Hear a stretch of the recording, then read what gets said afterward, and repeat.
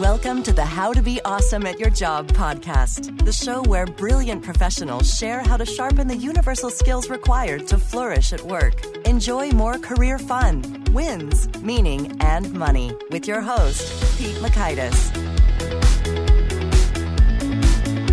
Hello, and thanks so much for joining us here for episode 301 with David Okinyov from Typeform. Typeform is a really cool tool, which is a replacement for like a Google Forms or a SurveyMonkey that lets you collect great data in a delightful fashion. I won't call it a survey. We'll get into it there. But you'll learn 1, how to get the best possible input from your respondents. 2, 3 questions to gain great insight from users. And 3, smart moves when drawing analysis from responses. So if you'd like to check out the show notes or the transcript or the links to items that we've referenced, you'll find that on over at awesomeatyourjob.com/ep301. And while at awesomeatyourjob.com, I hope you'll check out some of our other cool stuff, such as the Do I Stay or Go course, all about career decision making that is available for enrollment for a couple more days. You can get there directly by visiting awesomeatyourjob.com/enroll. Now here's David's story. David Okinyov is the co-founder and joint CEO of Typeform and a product designer. His specialties include expertise in user interface design, user experience design, graphic design, and creative and technical direction. Big thanks to David for sharing his wisdom with us, and big thanks to our sponsors. Check them out. Here is David. David, thanks so much for joining us here on the How to Be Awesome at Your Job podcast. Pleasure to be here. Well, I'm so excited to get into your perspectives, but first I want to hear a little bit of your backstory in terms of you had some time playing in some bands and composing songs. What's the story here? Yeah, well, I guess I didn't start my career as an entrepreneur. I actually started as a musician. After I left school, I chose to study music. I did a course called commercial music, which was kind of a combination of music engineering, music performance, and I guess music business. And it was around the time in my first year of university that I formed a band with some friends, and we got signed up by, at the time, well, the first record company that signed us up was Arista Records. So at the time, I don't know if you remember that record label. They famously put out Whitney Houston's first record. Oh, all right. So we got signed up by those guys. And then actually the person that signed us up, Arista, moved over to Sony Records to be the president of Sony Records in London. And he moved us over. So we ended up like recording an album under Epic label. We put it out there. We had kind of limited success, to be honest. We went touring around the country, and I was doing it, for about 3-4 years. We're kind of keeping the band kind of alive, but essentially didn't really get where we wanted to go. And then the band split up. I ended up, pursuing a bit of a solo career by myself, trying it. I was 25 at the time. So I just locked myself in my basement and started making music by myself. Like, it's actually some of the best times in my life in that period of time. But at the age of 26, I fell in love with a girl from Colombia, and I ended up moving to Colombia with her. And I just gave up on music at that point, and that's when I started like getting into design.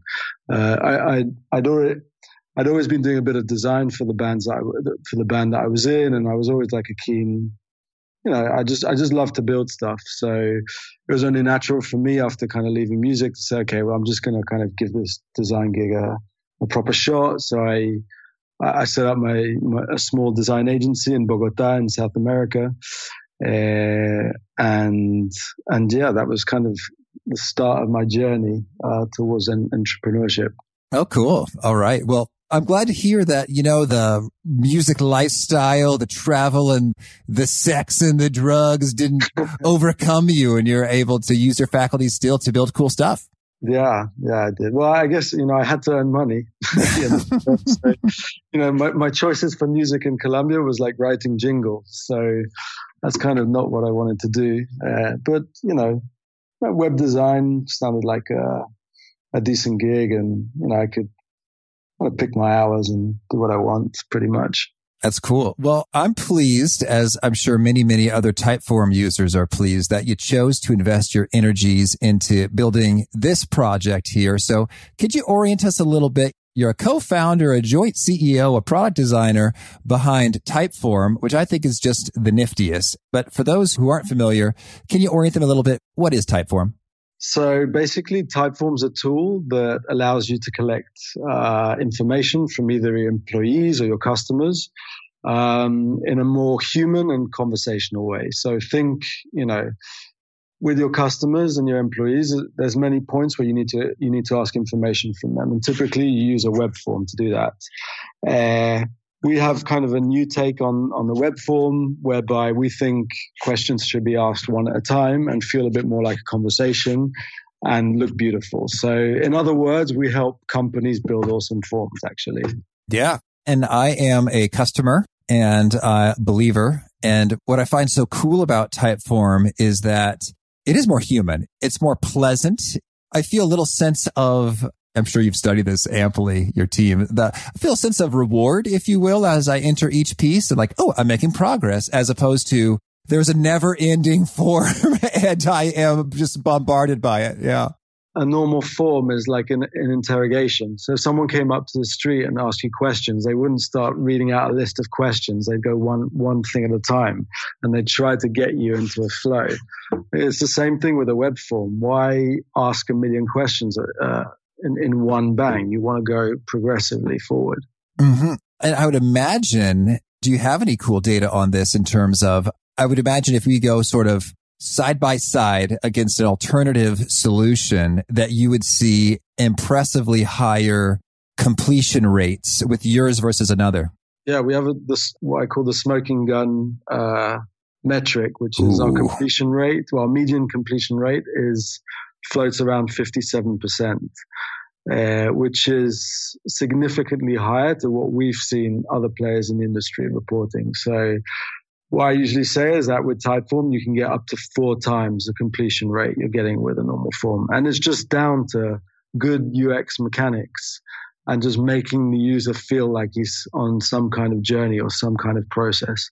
Absolutely. Well, I used it to collect input for the Do I Stay or Go course, and I did have healthy completion rates, higher than I was expecting. And I think my expectations were established while using alternative options. So thank you. That was a real treat.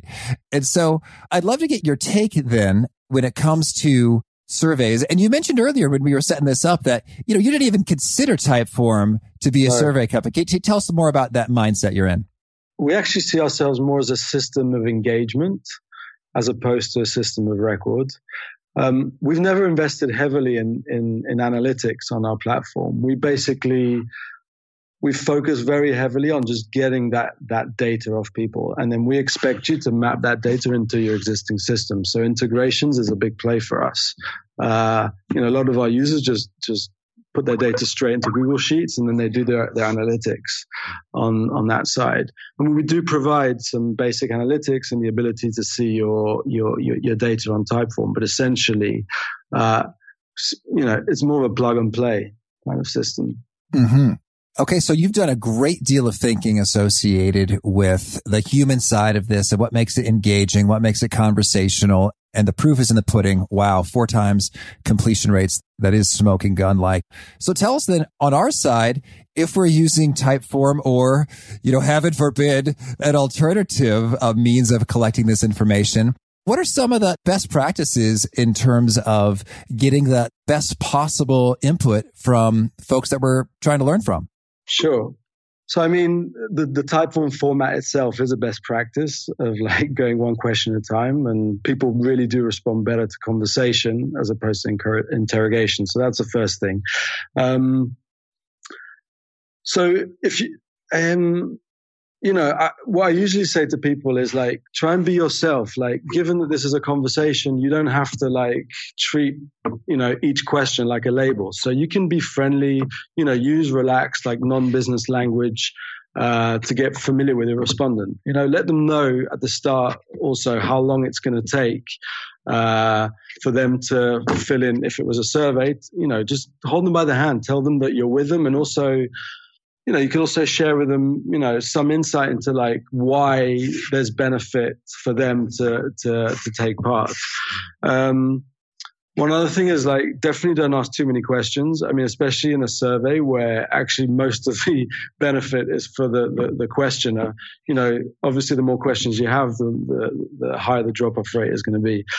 And then, you know, as far as, you know, other best practices with the Typeform format, like try and use like images and videos and animated GIFs just to keep, you know, rewarding the user as they go one question at a time. And like, you know, take a break in your questions, like to make a joke or give some piece of information. Just, you know, keep it conversational as much as possible right through to the end. Mm-hmm. I liked your point there where you said, show how the survey respondent is benefiting. Can you give us some examples of that? Because indeed, it does seem like the questioner is the one reaping the rewards. What are some examples of benefits that the respondent can be having as well? I guess it depends the use case. But I mean, if it was a survey and you're surveying your customers, like just bring them close, try to get them to empathize with the fact that you're trying to improve their experience through the survey. Sometimes you just want to offer like a full-on reward at the end. Like, I mean, I've seen many lead generation forms where they offer some kind of prize at the end. So just, you know, just lead them with something to start off with. But if you just say, hey, here are my questions, please answer them, like people aren't going to be that inclined to answer. So the more you can do to just like, you know, tempt them into the questions, the better you'll be off. I like that. The straight up reward incentive is cool. And so I'm thinking I'm about overdue for a full scale survey of listeners, but I did it previously and it was handy. I think sometimes there's a bit of an intrinsic motivator in terms of, you know, by sharing this information, we're better able to give you just what you want or that which is going to be the most relevant to you. Or you are helping thousands of listeners, you know, get content that's all the more applicable and delightful for what you're up to. Well, I mean, in your case, you can also offer them some kind of bonus episode, maybe something that I don't know, I don't want to tell you how to do things, but maybe you could do like a digest of all the best conversations that you had with the people on your podcast and then, you know, put that as a downloadable at the end of your Typeform. Mm-hmm. Oh, that's handy because, you know, information does not have variable costs associated with it the way, you know, gift cards or other incentives may. Yeah. That's cool. Well, I'd also like to hear, what are some of like your favorite questions, items that have just proven again and again to be super helpful for you and for Typeform users? I don't know about whether they're my favorite, but I came across an article recently and I thought it was a really nice way to do an NPS. It was a bit of an alternative way of doing it.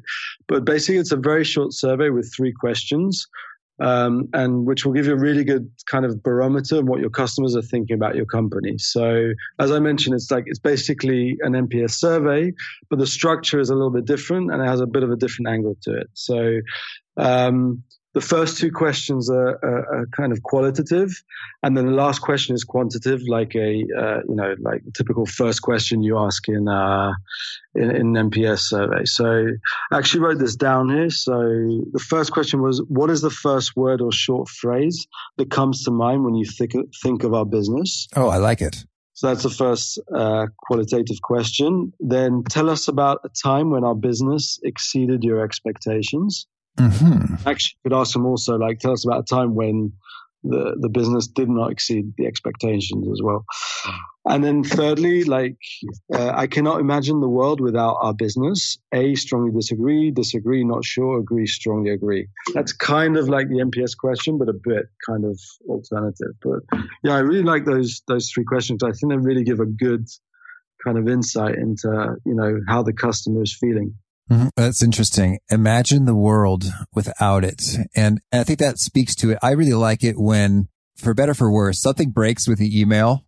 But when I get listeners say, hey, Pete, for your 10 Days to Winning at Work series, I got the days 1, 2, and 3, and then 5, but where's 4? It's like, oh boy, you know, they notice and they care enough to follow up. So imagining a world without it is resonating in terms of that means something. Kind of gets to use it's kind of a good question because it gets the user to use their imagination. Mm-hmm. It's kind of a what if question.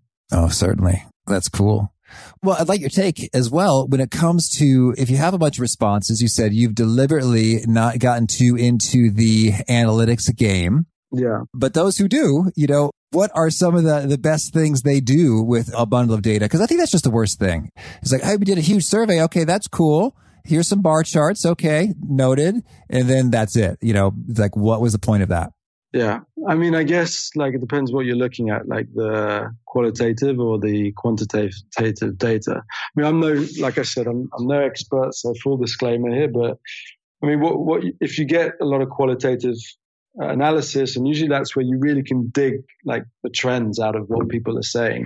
But to do that, you need to kind of run a proper analysis. And there's an analysis called the thematic analysis, where you look for common codes or patterns in the feedback. And it's actually one of the most common forms of analysis in qualitative research.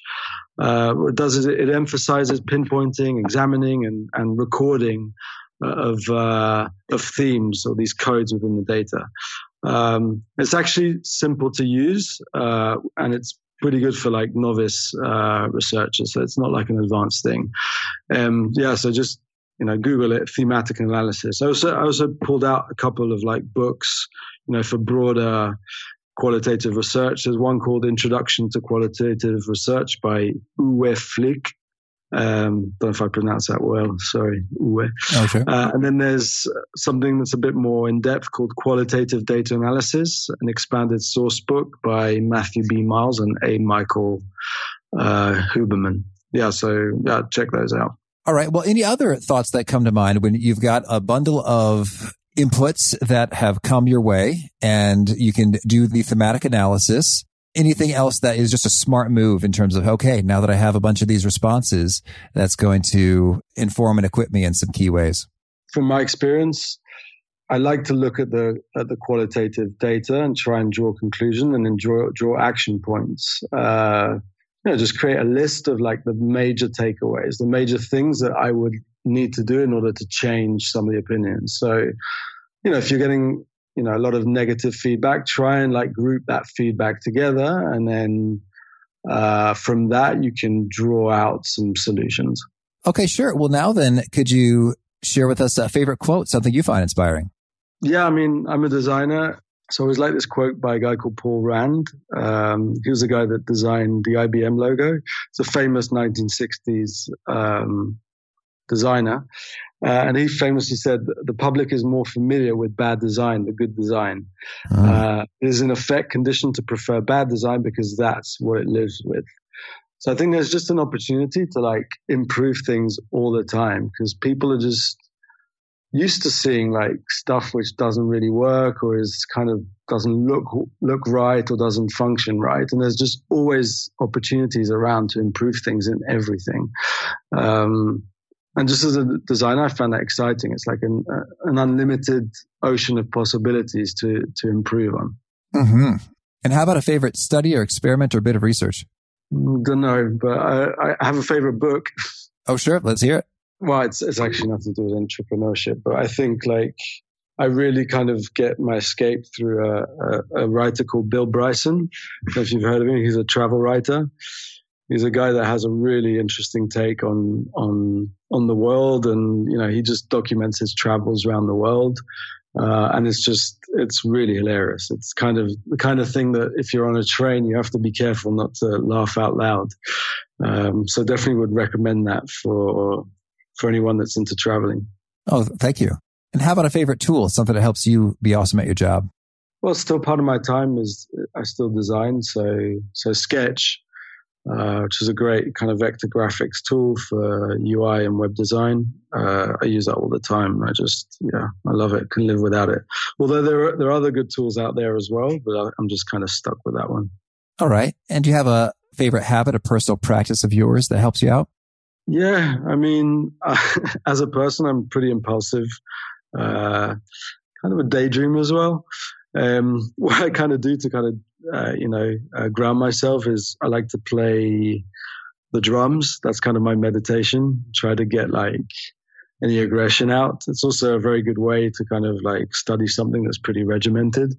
So yeah, that's one thing I do.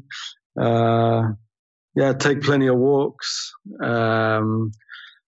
also, I mean, just in work things, like try to avoid having too many meetings in a closed room. Like also just taking someone out, like back to going for a walk, like taking someone out for a walk for a meeting is usually more productive.